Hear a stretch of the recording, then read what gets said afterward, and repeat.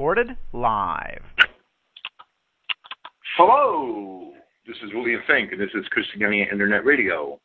Today is Friday, July 12th, 2013. Praise Yahweh, and thank you for listening. Tonight we will cover Acts chapter 9. I don't have much of an introduction or anything else really to talk about, so I'll get right into the chapter itself. Last week, of course, we covered Acts chapter 8. It was probably, I don't know how many installments it's been. I would say that was probably our 9th, at least, installment of the book of Acts.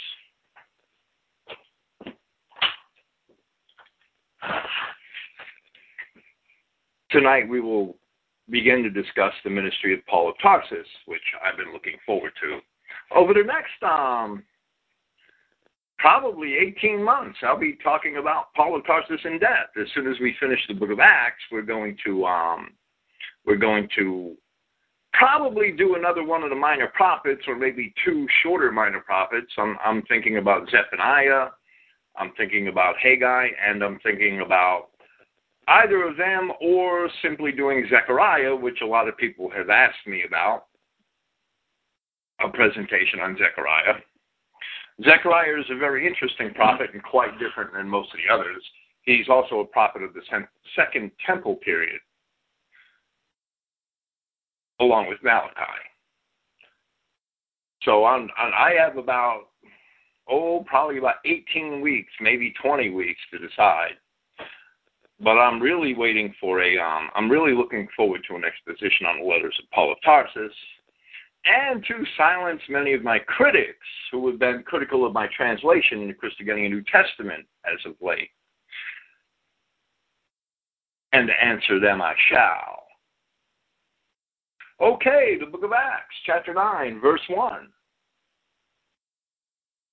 And Saulus, or Saul, still breathing threats, even of murder to the students of the prince, or the Lord, going forth to the high priest, requested letters from him to Damascus, to the assembly halls, that if anyone should be found being of the way, both men and women, being bound, he would bring them to Jerusalem. Now Paul is described by Luke at the end of Acts chapter 7 as a young man. A neanius is the word, a youth. Strong's number 3494. And therefore, it is unlikely that he had single-handedly taken a leadership role in persecuting these Christians on his own. In fact, we saw in the stoning of Stephen at the end of Acts chapter 7 that Paul's role was passive. He only did what you would expect a youth to do. He watched the clothing. He guarded the clothing of the men who did the stoning. Here, kid, watch these for me. Paul was a youth. He was a young man. He probably wasn't 30 years old yet. That would be my guess, although I'm certain that may also be why he had a 3-year delay after his conversion on the road to Damascus before he went out and taught the Scripture. He already knew the Scripture. He was raised at the feet of Gamaliel. He was a traditionalist. He needed his eyes open to the truth. There are many people who are identity Christians today that were at one time Christian traditionalists and needed their eyes open to the truth.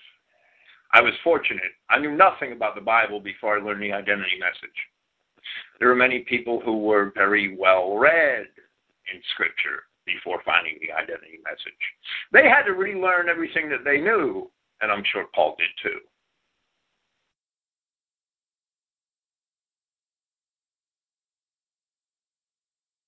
It is much more unlikely that Paul could have done the things which he describes here on his own. One man doesn't go into a bunch of people's houses and arrest them and drag them off, right? I mean, it doesn't happen. It's not reality. That perception of Luke's account here is not grounded in reality. In Paul's later confessions, however, which are found in Acts chapters 22 and 26, and in his epistle to the Galatians, Paul only mentions himself when recounting these events. Excuse me. There are evidently two plausible reasons for this, and I would accept both of them as true. Firstly, Luke's endeavor here is to describe the acts of the apostles, not the acts of the enemies of God, or not the acts of the traditionalists who resisted the apostles.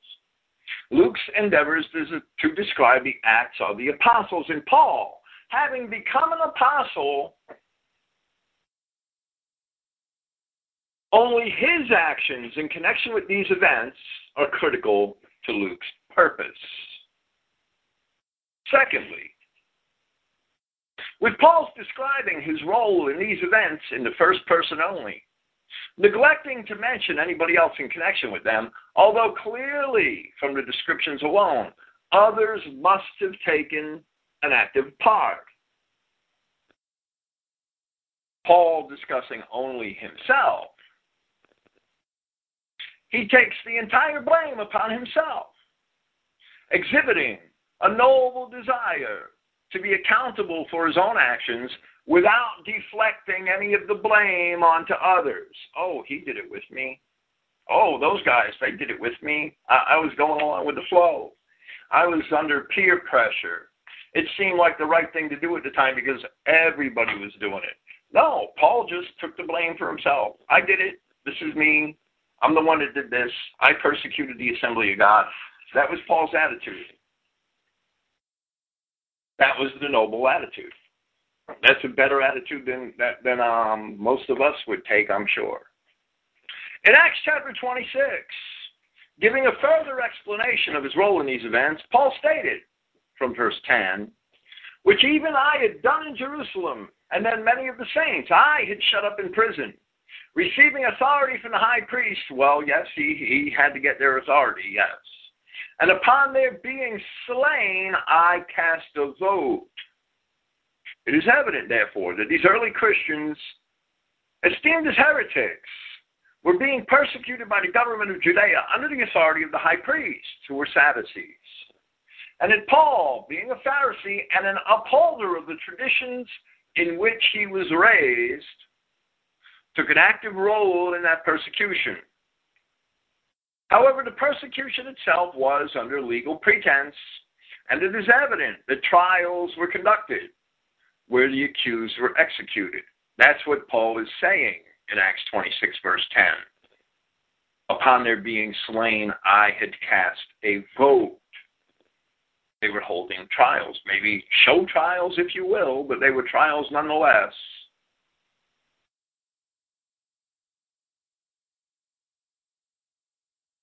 Paul reveals that his persecution of these early Christians was out of zeal for the traditions he was raised. In Acts chapter 26, where he states from verse 4, now indeed, my manner of living from youth, which had from the first been among my nation, meaning Tarsus and Cilicia, right? And in Jerusalem, all the Judeans know, knowing me from the beginning, if they would wish to testify, that according to the most precise sect of our worship, I have lived a Pharisee. Likewise, in American politics today, we see that modern traditionalists, called conservatives, support many wayward positions which are truly not conservative at all. Examining the scripture, recognizing the coming of the Messiah would actually be the conservative position. The Pharisees thought they were the conservatives. Today, the masses are just as disconnected from their founding documents as the first century Judeans were from their own, which in this case, in the biblical case, happens to be the scriptures. Today's conservatives think they're conservatives, and they're not conservative at all. They have no idea what they should be conserving. Same with the Pharisees. During Paul's period of conversion, he must have realized this disconnect. And therefore, in Acts chapter 26, he says, in defense of Christianity, and now for the hope of the promise having been made by Yahweh to our fathers, I stand being judged. The conservative position in Judea in the first century was the wrong position. The Christian position was the truly conservative position,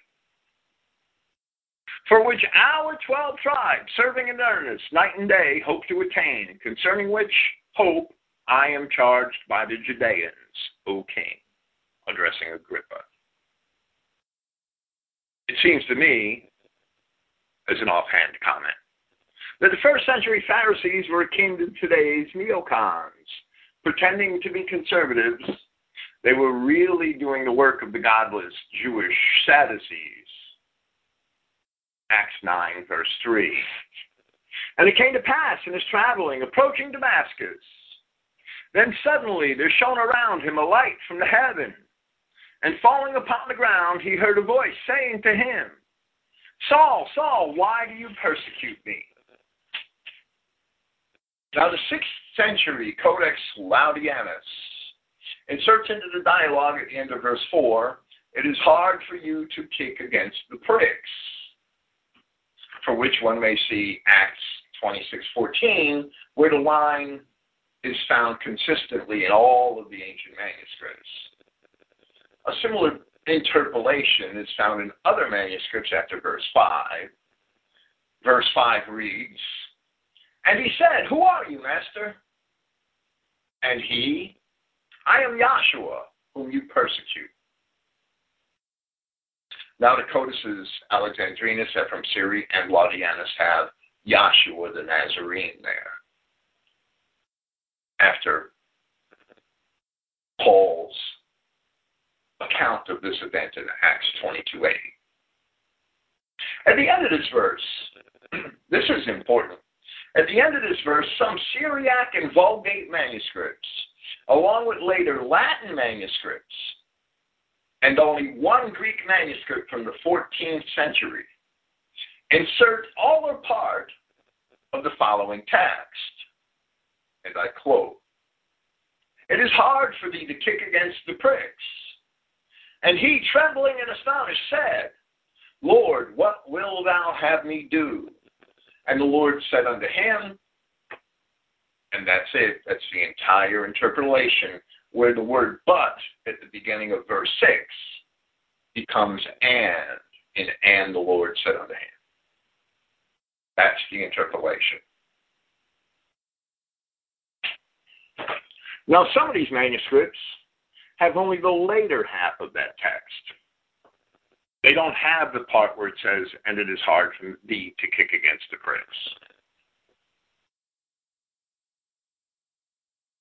Some of them have only the early half of that text. But none of this interpolation appears in any of the ancient Greek manuscripts. However, it does appear in its entirety in a small minority of the majority text manuscripts, the majority text being the text upon which the King James Version is based. And therefore, this interpolation, which appears in no Greek manuscript before the 14th century, appears in the King James Version of the Bible, which has the part that reads, It is hard for thee to kick against the pricks at the end of verse 5, and the balance at the beginning of verse 6. It should all be considered an interpolation. Verse 5 in the ancient Greek reads, And he said, Who are you, master? And he, I am Joshua, whom you persecute. Verse 6 in all of the ancient Greek texts reads, But you must arise and go into the city, and it shall be spoken to you what it is which is necessary for you to do. Now the Codex Laudianus and the majority text want the Greek words rendered it is which, but that's pretty immaterial. It's fairly minor. The text of the King James in these two verses with that long interpolation is basically an innovation, regardless of whether we can imagine that it may have actually occurred or whether parts of that testimony, and only parts of it, appear in Acts chapters 26 and 22. Acts chapter 9, verse 7. And the men traveling with him stood dumb, indeed, hearing the voice, but seeing nobody. Now, this is a very important passage in the way it's translated, and I will explain why at great length. The Greek word phone, Strong's number 5456, is the word from which we get our English word phone. It's spelled the same way. And the related prefixes which are formed from it, like phonograph, that prefix phono. That word is properly the sound of a voice. It's basically a sound or a tone, according to Liddell and Scott. And that the men heard it does not by necessity imply that they perceived what it said. They heard a sound.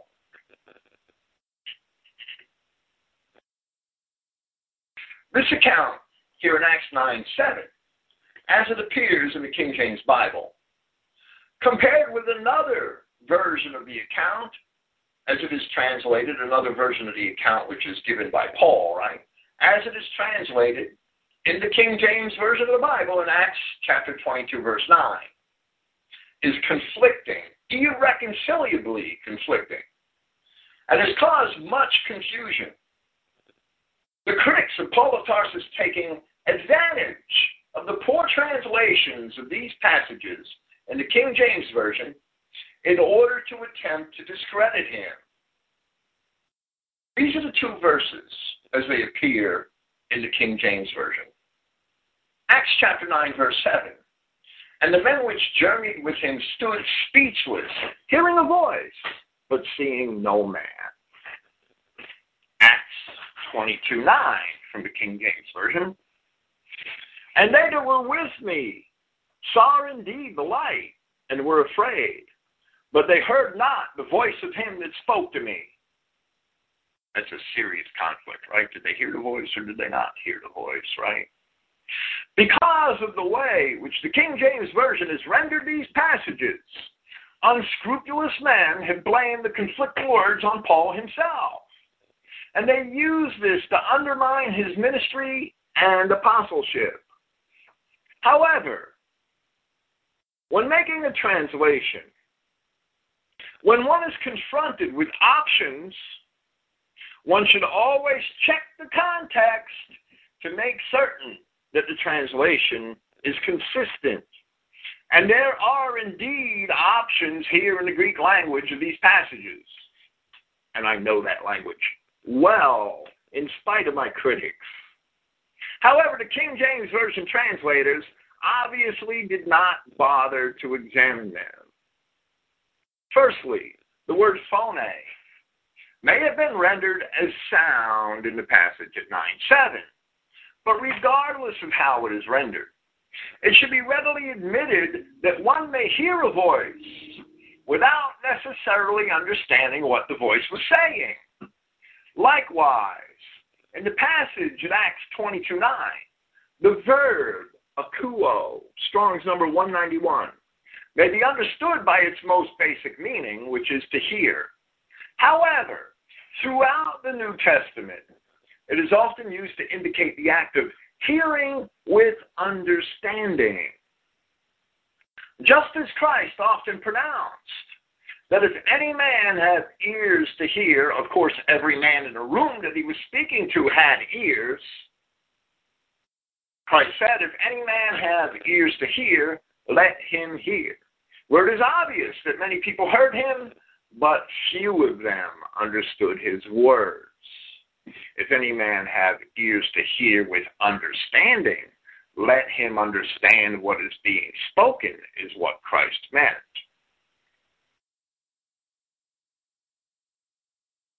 That verb akuo, Strong's number 191, to hear, is to hear, to hearken, to listen to give ear to obey, to hear and understand.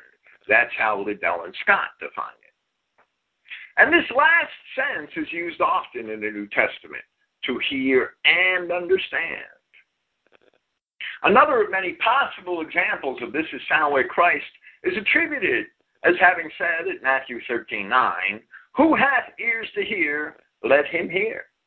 And the verb akuo both times appears where it says hear.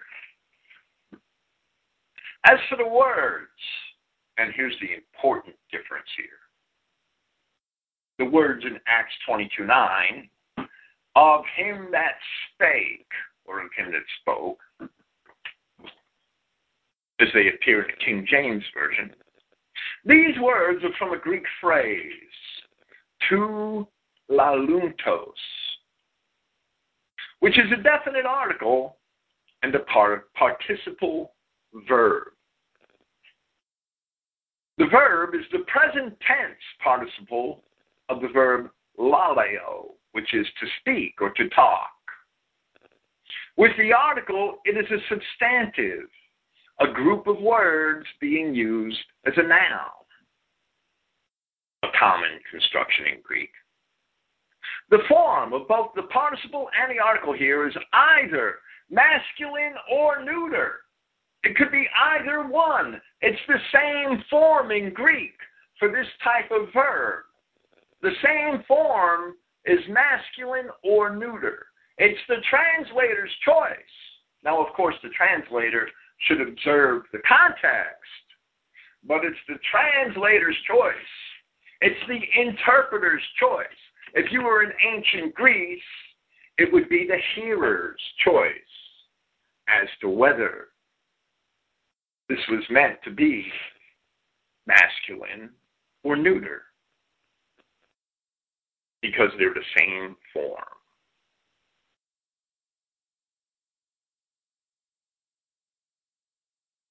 They're in a genitive case, these words. Yet there is no personal pronoun present in this sentence, in this clause. For instance, him in Acts 22:9 in the King James Version. Or, if you want to read the Revised Standard Version, the one who. That would have to come from a personal pronoun, the one who, that phrase, right? The word him in the King James Version in Acts 22:9 would have to come from a personal pronoun.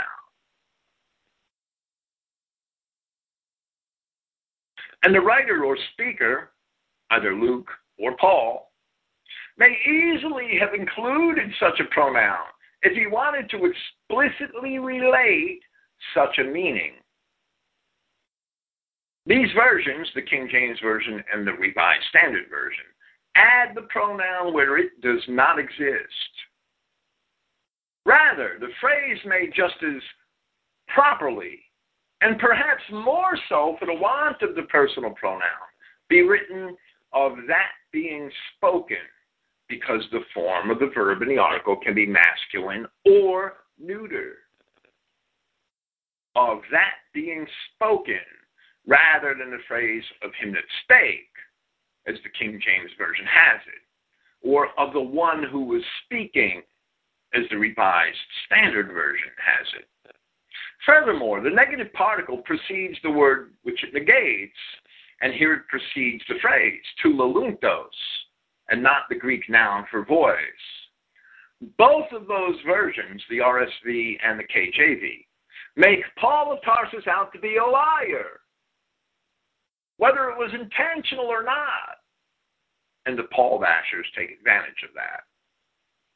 Therefore, in perfectly literal translations of the Greek, I will present both verses from the Christogenea New Testament. Acts chapter 9, verse 7. And the men traveling with him stood dumb, indeed, hearing the voice, but seeing nobody. And Acts 22:9. And they who were with me surely beheld the light, but for the voice They did not understand that being spoken to me. Here, these passages are correct in their context because they are translated in such a way that the Greek meanings of the words or the Greek rules of grammar are not damaged at all, and yet Paul of Tarsus does not conflict with his own statements. When there are choices to be made in a translation, those choices cannot make the original out to be a lie, cannot put the words of the original speaker in conflict. And if they do, then only the translator is the one who is lying.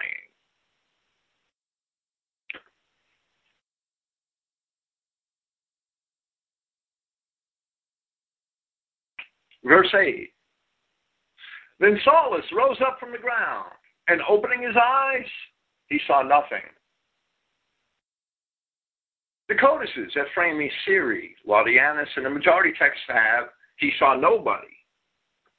The text of the Christogenea New Testament here, he saw nothing, follows the codices Sinaiticus, Alexandrinus, and Vaticanus. And again, the context would also insist that this was the correct reading, since it is clear that Paul's eyesight was now severely impaired, as we find in the next part of this very same verse. And being led by the hand, he entered into Damascus. And he was 3 days not seeing, and he did not eat nor drink. As to this account in general, critics of Christianity may scoff at the Deus ex machina, or the God from the machine. However, this account should not be incredible to Christians. This is no different than the flaming chariot which swooped down from heaven and carried Elijah away, 2 Kings 2:11, or the incredible flying machine described by Ezekiel in chapter 1, verses 4 through 28 of his prophecy. Neither is it any different than the statement by Job that Yahweh held back the face of his throne and spread his cloud upon it, Job 26:9. Or the similar cloud into which Moses and Elijah were said to have disappeared at the event called the Transfiguration on the Mount, recorded in Matthew 17, Mark 9, and Luke 9. Likewise, Christ himself was taken up into a cloud, as it is described in Acts 1:9. If there is a God who created the existence which we perceive, then it follows that such a God can transcend that existence in a manner which we cannot perceive. And Christians should also be mindful that things which are seen were not made of things which do appear, as the King James Version has Paul's words at Hebrews 11:3. Our perception of reality is not necessarily what is real, and therefore we should not be too heavily invested in this world. Verse 10. And there was a certain student in Damascus named Hananias. And the prince said to him in a vision, Hananias. And he said, Behold, it is I, Prince, O Lord.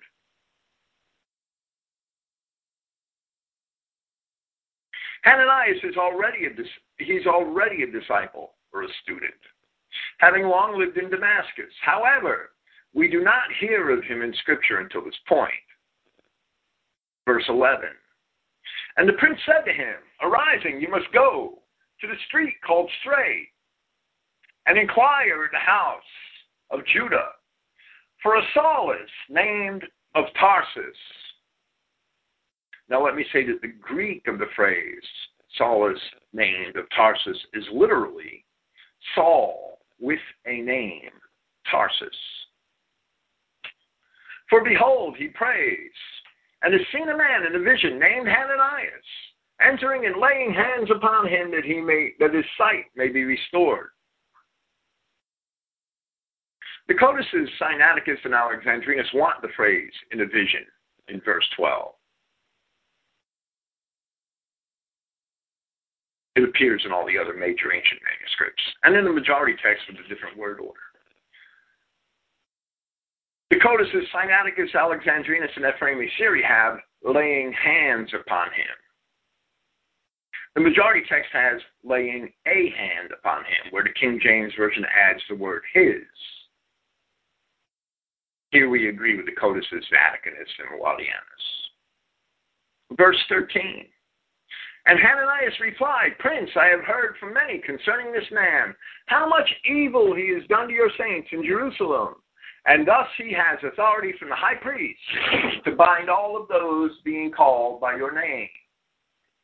Now, while this passage seems to corroborate the popular perception concerning Paul's role in the early persecution of Christians, that Paul was exclusively a leader in those persecutions, Hananias' statement does not relate the impression that Paul was the only one whom he heard of who was doing these things, and therefore it should not be taken for granted by the reader. Paul certainly was not acting alone. The phrase, Pontus, Tus, Epikaluminus, all those being called by, which is the way it most often appears in the Christogenea New Testament, that Paul had authority from the high priest to bind all of those being called by your name, rather than calling upon your name. It may be read, all those calling upon your name, which is the usual reading offered by all the translations. There are 5 occurrences where this specific phrase is accompanied with words meaning by or on, the, this, or your name, referring to the name of Christ, in the New Testament. 4 of those occurrences are in Acts. The 5th is in 1 Corinthians chapter 1. It is currently planned to discuss these and other similar phrases at length in the presentation of Acts chapter 22. The verb epikaleo in the passive voice is generally to be called by a name. Yet here it appears in a medium or middle voice. Joseph Thayer, in his Greek-English lexicon, where he defines epikaleo, indirectly admits that the medium voice may be understood to mean to permit oneself to be surnamed. And he says that of the passive form. The proper use of the medium voice in Greek, although it is not absolutely consistent in Greek, the proper use is that the subject is both the producer of the action and the recipient of the action. And therefore, epikaleo, being in the medium voice, would mean to indicate one who calls himself by a particular name. That is the way in which I have interpreted this word here in the Christogenea New Testament. Imagining that these early Christians understood the prophecy of Isaiah 43:1 in relation to their redemption, where it says, But now, thus saith Yahweh that created thee, O Jacob, and he that formed thee, O Israel. Fear not, for I have redeemed thee. I have called thee by thy name. Thou art mine. You were bought for a price, and you are not your own. Christians, therefore, should be calling themselves by the name of their Redeemer. They should be calling themselves by the name of Christ, which is the very meaning of this word in the medium voice, and the fulfillment of the prophecy concerning their Redeemer. It is not man who chooses God. From the King James Version and from all the popular renderings of this phrase, you would think that anybody that calls on the name of God will be saved. Right. That's not the promise. That's not the fulfillment of prophecy in the Old Testament.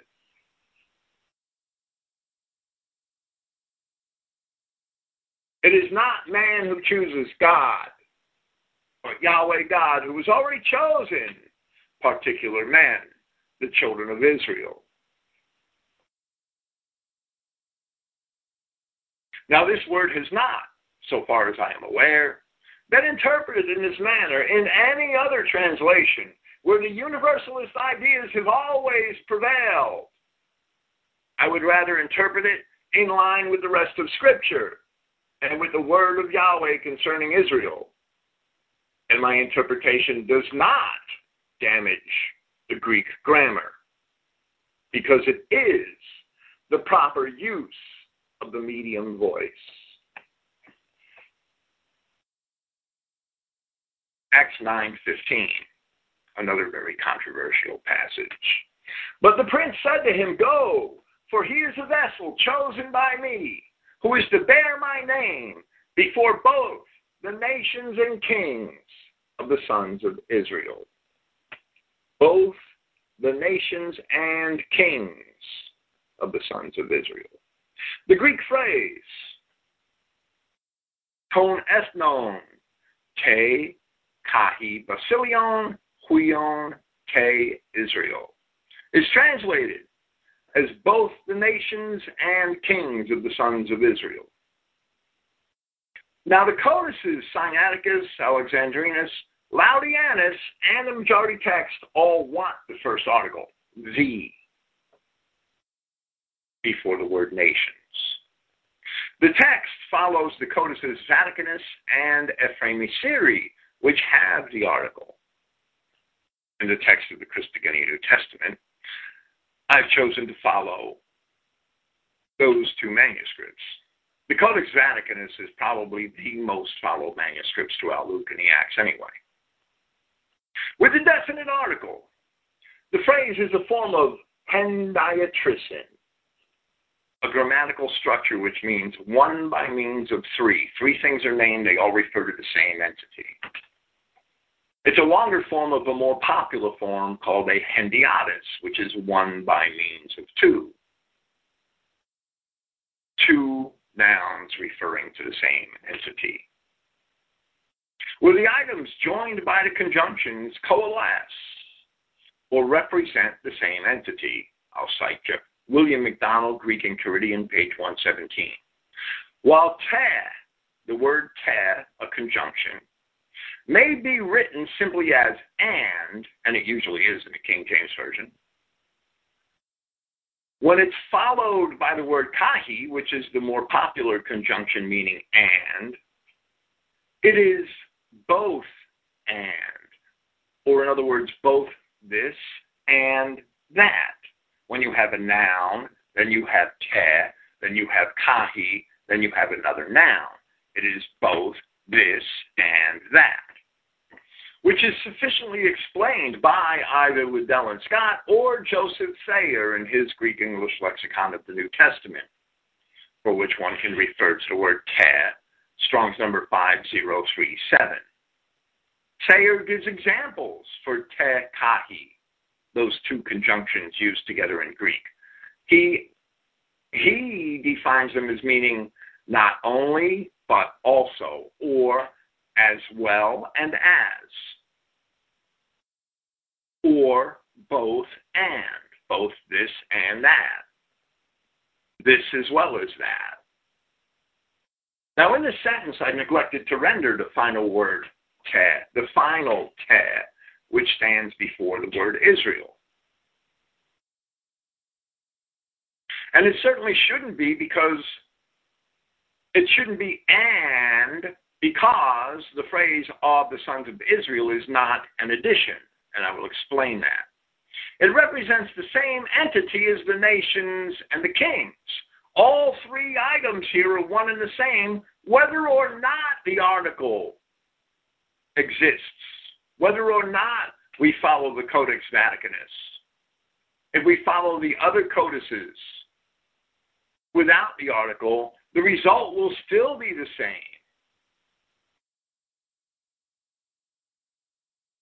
Following those manuscripts which are without the article, it can be shown that there is an intrinsic connection here between the kings, the nations, and Israel.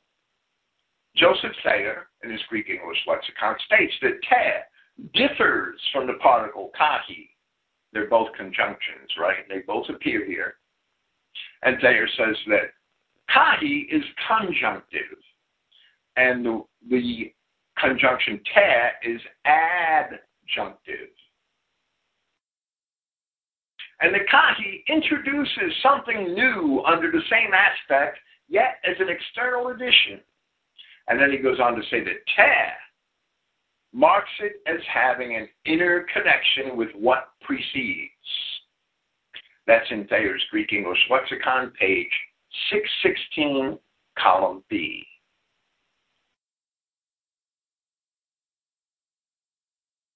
Te marks something as having an inner connection with what precedes. And here we have ton ethnon, te, kahi basilion, huion, te, Israel, meaning that Israel has an inner connection with the nations and the kings. That's Thayer's grammar. It's not mine. It's very clear. The King James Version translators and all interpreters of the New Testament miss this, I guess, because none of them point it out.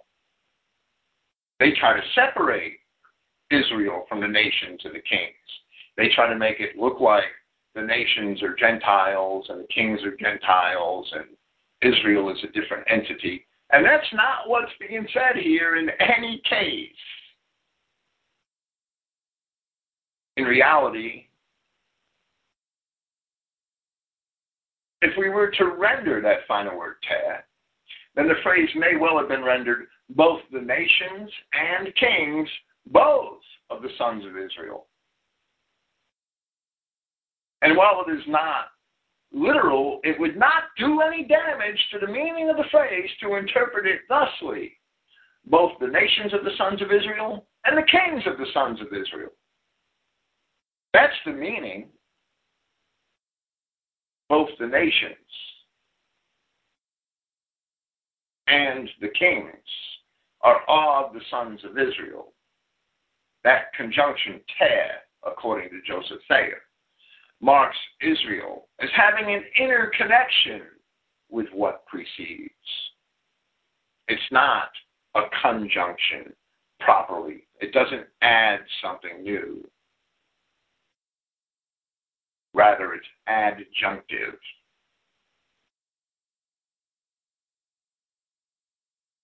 And connects those items as being one and the same. Genesis chapter 17, verse 4. As for me, behold, my covenant is with thee, and thou shalt be a father of many nations. Neither shall thy name any more be called Abram, but thy name shall be Abraham. For a father of many nations have I made thee. And I will make thee exceedingly fruitful, and I will make nations of thee, and kings shall come out of thee. That was fulfilled in history. It was fulfilled by the time of Paul of Tarsus when he received this commission. His job was to go to those people. Genesis chapter 35 from verse 11. And God said unto him, I am God Almighty. Be fruitful and multiply. A nation and a company of nations shall be of thee, and kings shall come out of thy loins. Now let's see Paul's understanding of the scripture from Romans chapter 4, from verse 13. I will intersperse some comments. Indeed, not through the law is the promise to Abraham or to his offspring that he is to be the heir of society or the heir of the world, but through righteousness of faith. through righteousness of faith, but still the promises to Abraham and to his offspring. For if they, meaning the offspring, from of the law are heirs, the faith has been voided and the promise annulled. Why? Because it's for the seed, right? For the law results in wrath. So where there is no law, neither is there transgression. Therefore, from the faith, not our faith, Abraham's faith, the faith which Abraham had, we have nothing to do with it, right? Therefore, from of the faith, that in accordance with favor, then the promise is to be certain to all of the offspring. Not only to that of the law only, but also to that of the faith of Abraham. Offspring of the faith of Abraham. Abraham believed. Who is the father of us all, meaning all true Judeans and Romans, just as it is written that a father of many nations I have made you, before Yahweh whom he trusted, who raises the dead to life and calls things not existing as existing. Why would Paul say that? Because Abraham didn't have a son yet, but he would have a son. That was where his faith came in. He believed that God was telling him the truth when he said, "Your heir."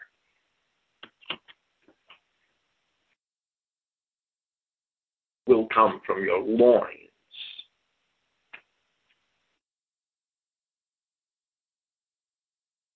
Who, contrary to expectation, Abraham was 100 years old, in expectation believed, for which he would become a father of many nations, according to the declaration, thus your offspring will be.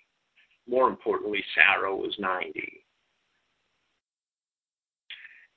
Abraham's seed or descendants would become many nations, a promise fulfilled in the children of Israel.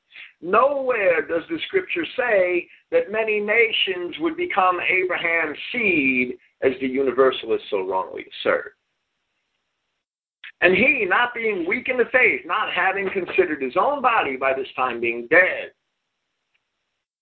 being about 100 years old, and the deadness of the womb of Sarah, but at the promise of Yahweh, he did not doubt in disbelief. Rather, he was strengthened in faith, giving honor to Yahweh, and having full satisfaction that what he has promised, he is also capable of doing. Because Abraham believed that, Paul says, verse 22, for that reason also, it was accounted to him for righteousness. The children of Abraham's faith, the children that Abraham was confident Yahweh would deliver. Abraham believing that Yahweh would deliver on his promise. The law had nothing to do with that. That's why Paul says in Galatians that the law, which came 430 years after the promise to Abraham, cannot annul that promise to Abraham.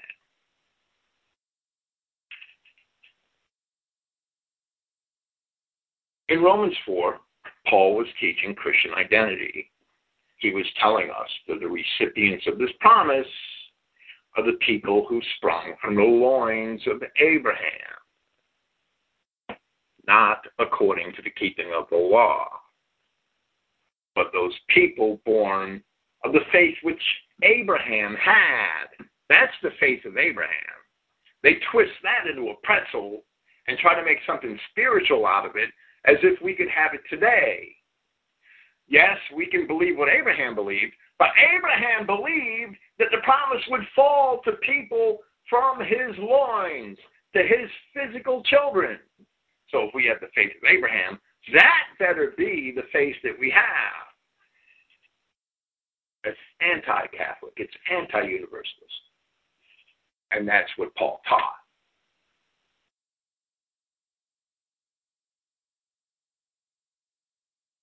Acts 9:16. For I shall indicate to him, this is still the words of God, the words of Christ speaking to Ananias, for I shall indicate to him, meaning Paul, how much it is necessary for him to suffer on behalf of my name. Then Ananias departed and entered into that house, and laying the hands upon him said, Saul, brother, the prince has sent me, Joshua, who appeared to you on the road by which you came, that you should see again and be filled with the Holy Spirit. The majority text wants Joshua or Jesus. And at once there fell from his eyes like scales, and his sight was restored. The Codex Laudianus has restored immediately. And arising, he was immersed, or baptized, and taking food, he was strengthened. There's a long digression here that I'm going to offer. Certainly not intending to discredit the account of Paul of Tarsus. There's a story in the book of Tobit, found in the King James, in the Apocrypha, and in the Septuagint, in the Old King James Apocrypha, which I am compelled to repeat in part, where the title character is struck with blindness after being hit in the eyes with the dung of a sparrow. It's a long story, right? He is cured by being anointed with the gall of a fish on the advice of an angel. From the King James Apocrypha, and yes, curing Tobit with the gall of a fish might have a deeper spiritual meaning. I won't get into that. On the advice of an angel, from the King James Apocrypha, I will read from Tobit chapter 11, from verse 1. After these things, Tobias, who was the son of Tobit, went his way, praising God that he had given him a prosperous journey, and blessed Raguel and Edna his wife, and went on his way until they drew near unto Nineveh. These are Israelites of the dispersion being depicted in the book of Tobit. They are in captivity in Assyria. Then Raphael said to Tobias, Thou knowest, brother, Raphael being the angel, Thou knowest, brother, how thou did leave thy father. Let us haste before thy wife and prepare the house, and take in thine hand the gall of the fish. So they went their way, and the dog went after them. Now Anna sat looking about toward the way for her son.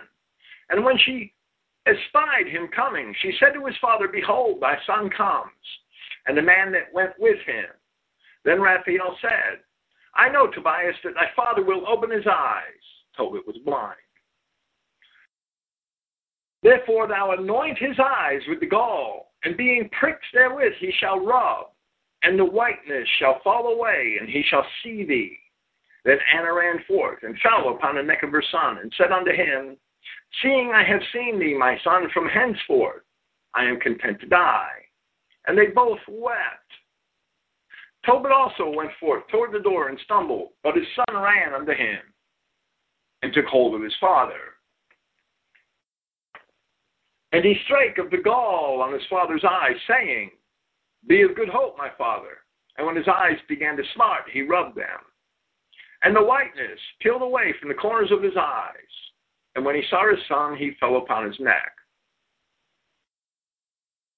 Although it is quite different from the version of Tobit found in either the Septuagint or the King James Apocrypha, in the Tobit of the Dead Sea Scrolls, in an Aramaic version, we have the following, which discusses the usefulness of parts of a certain fish for curing certain maladies. And it says in part, this is the scroll labeled 4Q197, fragment 4, column 1.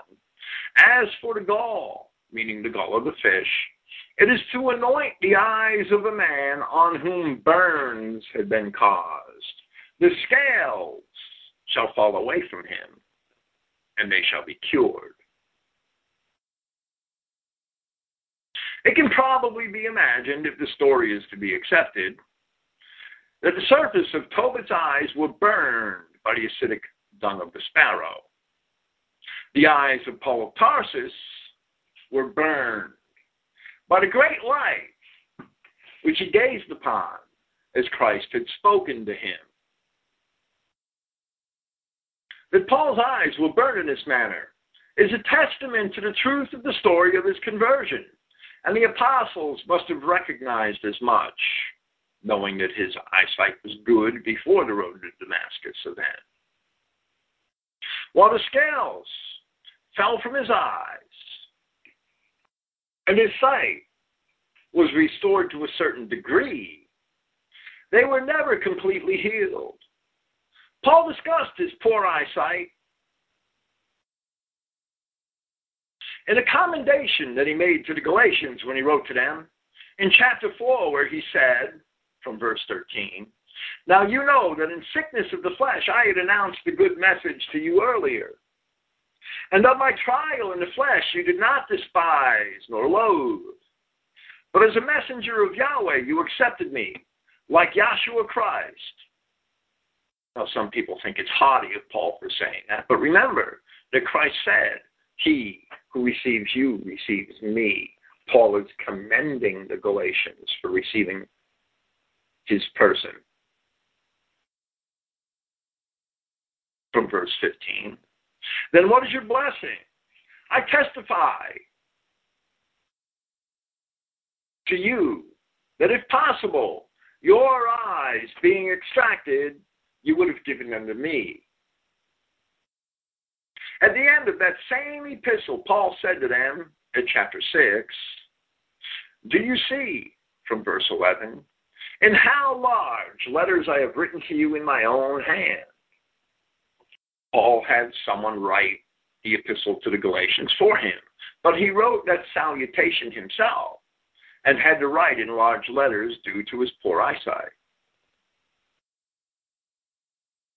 Now the veracity of these things and the veracity of the ministry of Paul of Tarsus was not questioned amongst early Christian writers. And Paul's poor eyesight is a testament to the truth of the road to Damascus event.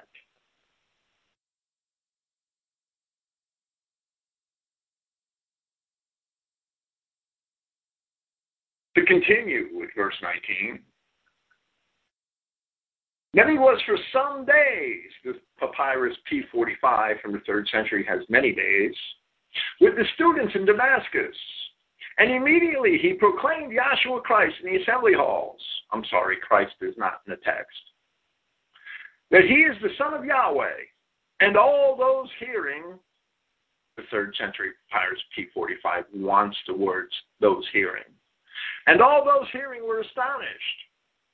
And they said, Is this not he endeavoring to destroy those in Jerusalem, calling themselves by this name? And it has come here for that reason, that binding them he may lead them to the high priests. But still more was Saulus strengthened." Some codices have strengthened in word.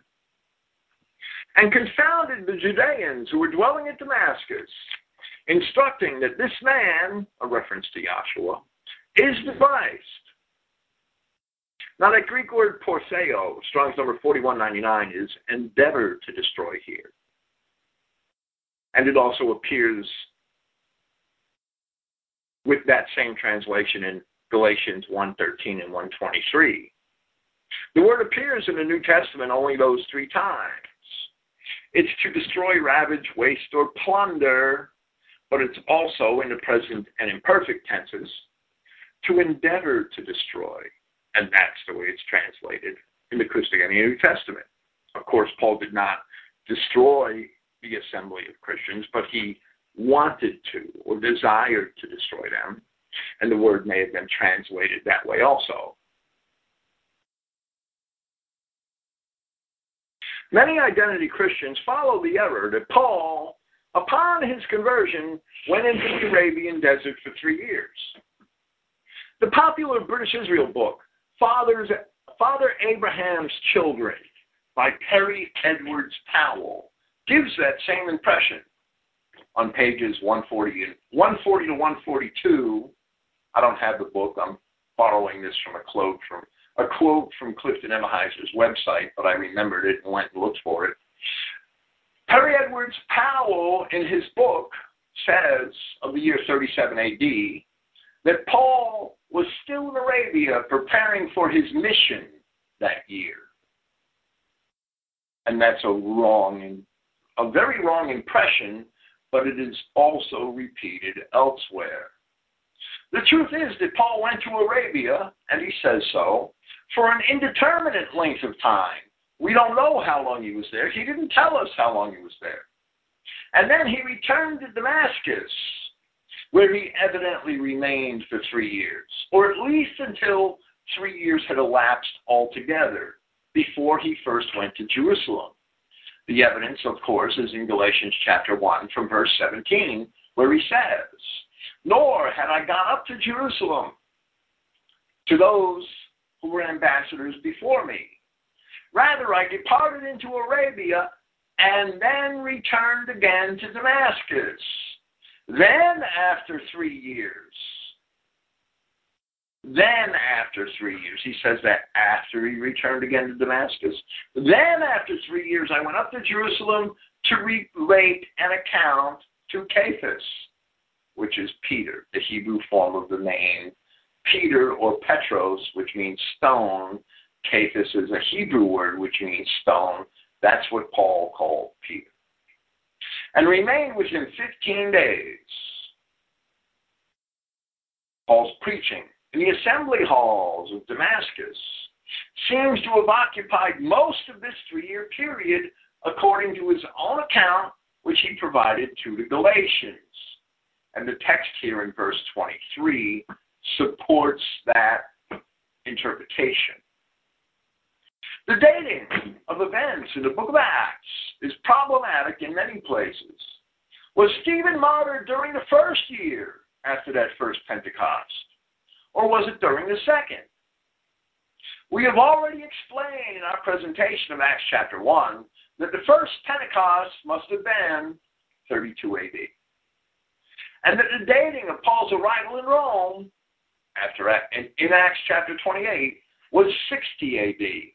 That can be established historically, which we hope to establish when we arrive at those events in the later chapters of Acts.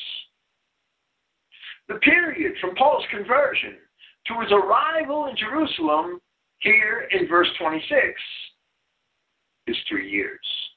Paul's arrival in Jerusalem is described here in verse 26 of this chapter. That period is 3 years. And from Paul's conversion to his appearance in Jerusalem, described in Acts chapter 15, is, depending upon how one wants to read Galatians chapter 2, verse 1, is either 14 years or 17 years. We can take the 14 years of Galatians 2:1 and add it to the end of the 3 years at Galatians 1:18, or consider the 14 years to be inclusive of those 3 years. For various reasons, we must consider them to be inclusive of those 3 years, mostly because there are certain anchor dates later in Acts that do not allow for the period to be 17 years. So Paul must have said after 3 years, he went to Jerusalem, meaning 3 years from his conversion. And then after 14 years, he went to Jerusalem, meaning 14 years from his conversion. I wouldn't add the 3 and the 14 together to make 17, because when we understand the other anchor dates in the book of Acts, there just isn't enough time. Paul had to be counting his time inclusively.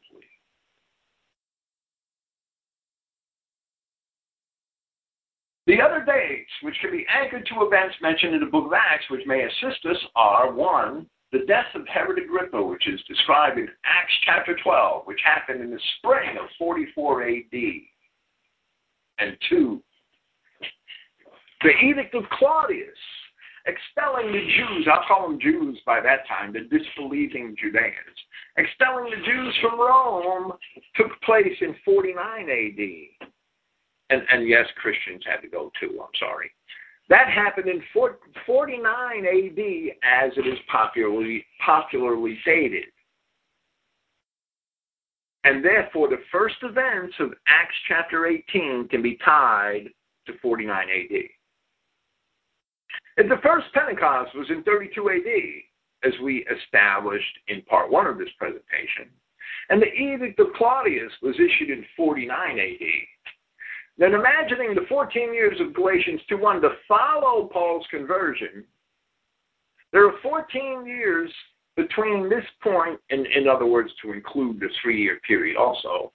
Then there are 14 years between this point in Acts chapter 9 and the beginning of the events of Acts chapter 16.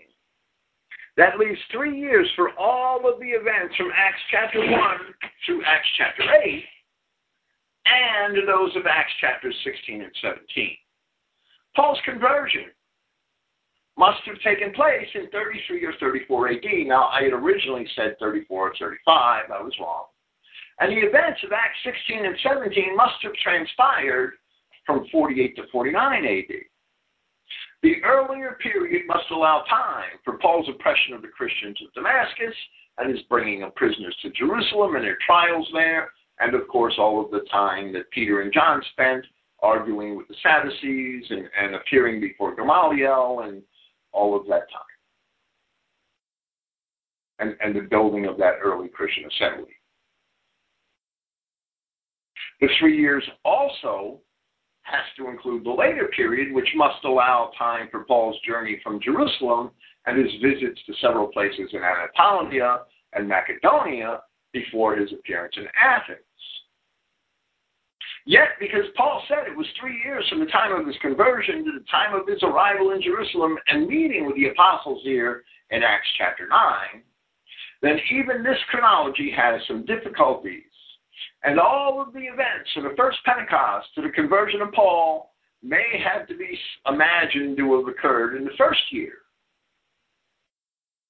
What may lend to our understanding and help us resolve some of these issues is the realization that the apostles always counted time inclusively, which can be determined from their own reckonings of the days encompassing the events of the last week before the crucifixion and the resurrection of Christ.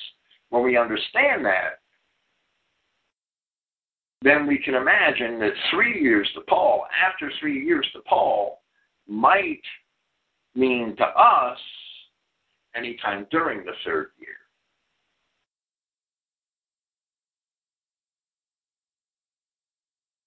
The way the apostles counted time. It was simply different than the way we count. It was always inclusive. Verse 23. And as considerable days were fulfilled or completed, the Judeans had taken counsel to kill him. Paul is preaching in Damascus. Paul must be preaching in Damascus for a long time, for a considerable part of that 3 years, because he had raised the ire of the Judeans so that they wanted to kill him. But their counsel was made known to Saulus, and they even watched closely the gates, both day and night, that they may kill him. The Codex Alexandrinus has the end of verse 24 to read, and they even watch closely the gates, how they may take hold of him day and night. The city, Damascus, would have many gates, and therefore Paul's enemies must have been numerous. The old city of Damascus, which still exists today, has 7 gates. And although most of them date only to the Turkish period, there are some extant walls in at least one of the gates which date to the Roman period, which began in about 64 BC. Verse 25. But his students, taking him by night, sat him in a basket, lowering him down by the wall. The majority text in the Codex Vaticanus have the students rather than his students. This account is not as strange as it seems. Many walled cities in the Near East actually had buildings built adjacent to the walls or into the walls. or sometimes even atop of the walls. And many of those buildings had windows which opened to the outside of the city. Buildings built into the city walls, actually being a part of the walls, often had windows high off the ground which went through to the outside of the walls. The phrase by the wall here in verse 25 may have been rendered through the wall. The Roman period walls of Damascus are still intact in some degree, and they exhibit these things, and I will post some pictures with the notes to this program on Christogenea. Verse 26, then arriving in Jerusalem, he tried to join the students, meaning Paul, and they all feared him, not believing that he is a student or a disciple. For taking him, Barnabas brought him to the ambassadors, and he described to them how on the road to Damascus, he saw the prince, and then he spoke to him, and how in Damascus he spoke freely in the name of Yahshua. Barnabas was first introduced to us in Acts chapter 4, where it says from verse 36, then Joseph, who was called Barnabas by the ambassadors, which is interpreted, son of consolation, a Levite, a Cypriot by birth, selling a farm belonging to him, brought the money and set it before the feet of the ambassadors. Therefore, Barnabas must have been trusted by the apostles, so he would be in a position to introduce Paul to the apostles, which we see here. Now, we've already seen here from Paul's statements alone and from the text here in verse 23 that Paul must have preached in Damascus for a long time before coming to Jerusalem. Luke referred to this period as considerable days over that 3-year period that Paul describes in Galatians. Therefore, Paul did not spend 3 years in the Arabian desert. If Paul was converted in 34 AD, and since the apostles seem to have always counted years and days inclusively, this may be 36 AD, when he first meets the apostles in Jerusalem. It seems that the events of Acts chapter 15 could have happened no later than 48 AD. And if Paul was converted in 34 or counting 14 years inclusively in 35 AD, then the events of Acts chapter 15 happened in either 47 or in 48 AD. And sometime before the end of this presentation of the book of Acts, I do hope to make a chart outlining a plausible chronology. It's one of my aspirations, right? Verse 28. And he was with them, going in and going out in Jerusalem, speaking freely in the name of the prince. He had both spoken to and disputed with the Hellenists, and they endeavored to kill him. The Hellenists here were not Greeks, but rather they were followers of Greek customs and traditions amongst the Judeans. They were Judeans who adopted Greek customs and traditions. That's simple. Paul quoted from and alluded to Greek writers in several of his epistles. And he must have been well read in the classical Greek poets and historians. And therefore, as a Hebrew, Paul was uniquely qualified to debate with the Greeks and their philosophies, as well as also having had a full education in Hebrew scripture, since he was trained at the feet of Gamaliel, which he admits in the record in Acts chapter 22. Understanding this, we can see that Paul was uniquely qualified among the apostles to debate with Hebrews, Hellenists, and the educated Greeks themselves in favor of the Christian doctrine. The Codex Alexandrinus actually has Greeks here rather than Hellenists. However, the reading is unlikely since Peter had not yet had his vision, and therefore there are not yet any who were uncircumcised amongst the early Christians, and they wouldn't be attempting to convert them as of yet. Paul disputed with the Hellenists, and that they endeavored to kill him indicates that Paul prevailed in his disputes.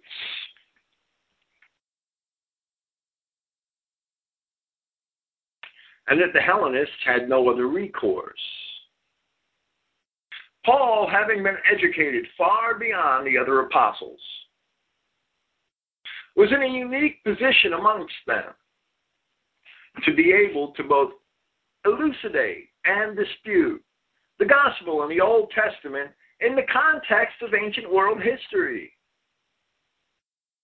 Paul was uniquely qualified to bring the gospel to lost Israel, to those of the ancient dispersions, to those nations which were descended from the seed of Abraham, as he explains in Romans chapter 4. That was his mission to the nations. That qualification is fully evident in many of his epistles. Verse 30. But discovering it, the brethren brought him down into Caesarea, the Codex Laudianus adds, by night, and sent him off to Tarsus.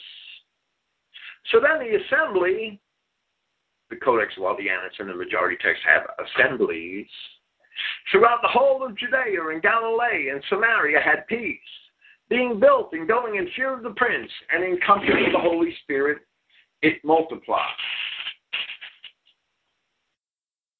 It multiplied, singular, which supports the reading, the assembly.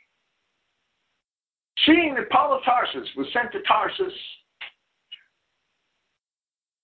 helps to show that Paul must have still had family connections in Tarsus. He must have still had a reason to go there as a place of refuge from the Hellenists who wanted to kill him. While it cannot be demonstrated, it may be imagined that Paul was probably in Tarsus during much of the time of Yahshua's ministry.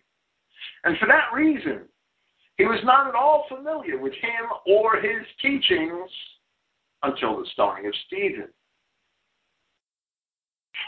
And even though Paul very likely traveled to Jerusalem for the feasts during this period, Jerusalem was a city of 2 million inhabitants,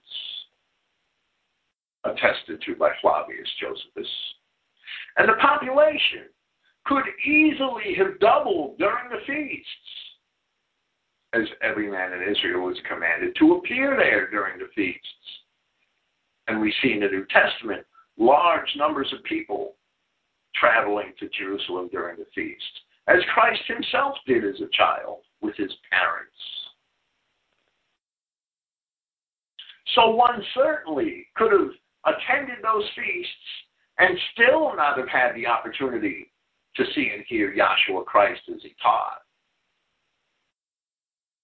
usually on Solomon's porch in the temple. Imagine being in the plaza of the United Nations building in New York City during a celebration. Imagine being at Times Square at New Year's Eve in New York City and the throngs of people there. I imagine Jerusalem during the Passover, the Day of Atonement, the Pentecost, was probably not much different, except you didn't have screaming Pakistani cab drivers and wild and crazy Negroes roaming about. But it was probably pretty crowded, and your odds of seeing even a notable person would be a lot slimmer than one imagines simply from reading the general narrative of the New Testament. Verse 32. And it came to pass that Peter was passing through everywhere, literally through apparently all of those places mentioned in verse 31, right? Samaria, Galilee, Judea. Peter was passing through everywhere, coming down also to the saints who were dwelling in Lydda, and found there a certain man named Aeneas, who was paralyzed for 8 years lying upon a couch. Luda, a Judean town, which apparently was about 22 miles northwest of Jerusalem. Joseph Thayer in his lexicon says that it was a town of Benjamin, later called Diospolis, City of God, by the Romans. It is the Old Testament town of Lod, mentioned in 1 Chronicles 8:12. It was resettled by some of those who returned from the Babylonian captivity and is mentioned in Ezra 2:33 and Nehemiah 7:37. And that those who resettled it were of the tribe of Benjamin is evident in Nehemiah 11:35. Peter would not yet take the word and gifts of Yahweh to the uncircumcised because he hadn't yet had his vision and the realization that he could or should do so. Here we have a Judean man named Ahinius. And so we have another indication of the extent to which Judeans shared Greco-Roman culture. That name, Ahinius, is the name. It's not a Hebrew name. It's the name of the Trojan prince who, after the fall of Troy, is said to have sailed to Italy with a large colony of his people, founding the nation which later became known to us by its most famous city, which is Rome. The story is related by Diodorus Siculus, by the Roman poet Virgil in his first poem, the Aeneid, both of those works being somewhat before this time. It's related in many other classical sources. Ahinius is a notable figure in the poems of Homer. Here is a Hebrew man who is named for a Trojan Roman hero in a Homeric legend. Judea was not in a test tube. It was very much a part of Greco-Roman culture. The Hebrews were very much a part of Greco-Roman culture. Verse 34, and Peter said to him, Ahinius, Yahshua Christ has healed you. You must arise and straighten yourself out. And immediately he arose, and all those dwelling in Luda and in Saron who had seen him, as many turned to the prince. Once again, the gifts of the Spirit at Pentecost facilitated the spread of the gospel. Now, of this place, Saron, the 3rd century papyrus has it Sarona, the Codex Sinaiticus, Sarona with 2 R's, the Alexandrinus has it as Saron without the A, but with 2 R's. The majority text has Asaron. There's 5 different spellings, right? This is the place called Sharon in Isaiah 33:9 and 35:2, although other places also bore the name. It was also the name of the plain by the sea north of Joppa and extending to Dor in the land of Manasseh. Verse 36, and in Joppa there was a certain student named Tabitha, which, being interpreted, is said gazelle. And here it is evident that even these accounts in the book of Acts, from before the time of Luke's direct involvement, were originally transmitted in Greek. Or else this woman's name should have been translated to Greek along with the text, and the words Tabitha, which is being interpreted, is said, would have been unnecessary. According to Greek mythology, and mentioned in passing by Josephus in his Wars of the Judeans in Book 3, Joppa is the place where the hero Perseus was said to have rescued Andromeda, the daughter of the Ethiopian king, Kethius, from a sea monster. Stripped naked, Andromeda was chained to the rocks on the coast, resulting from a punishment for the arrogance of Cassiopeia, her mother, according to the Greek myth. Quite often, do biblical lands and races figure into the oldest Greek myths? The same is true of the story of Dionysius, for instance. Or the battle of Zeus against Typhon, the giant serpent.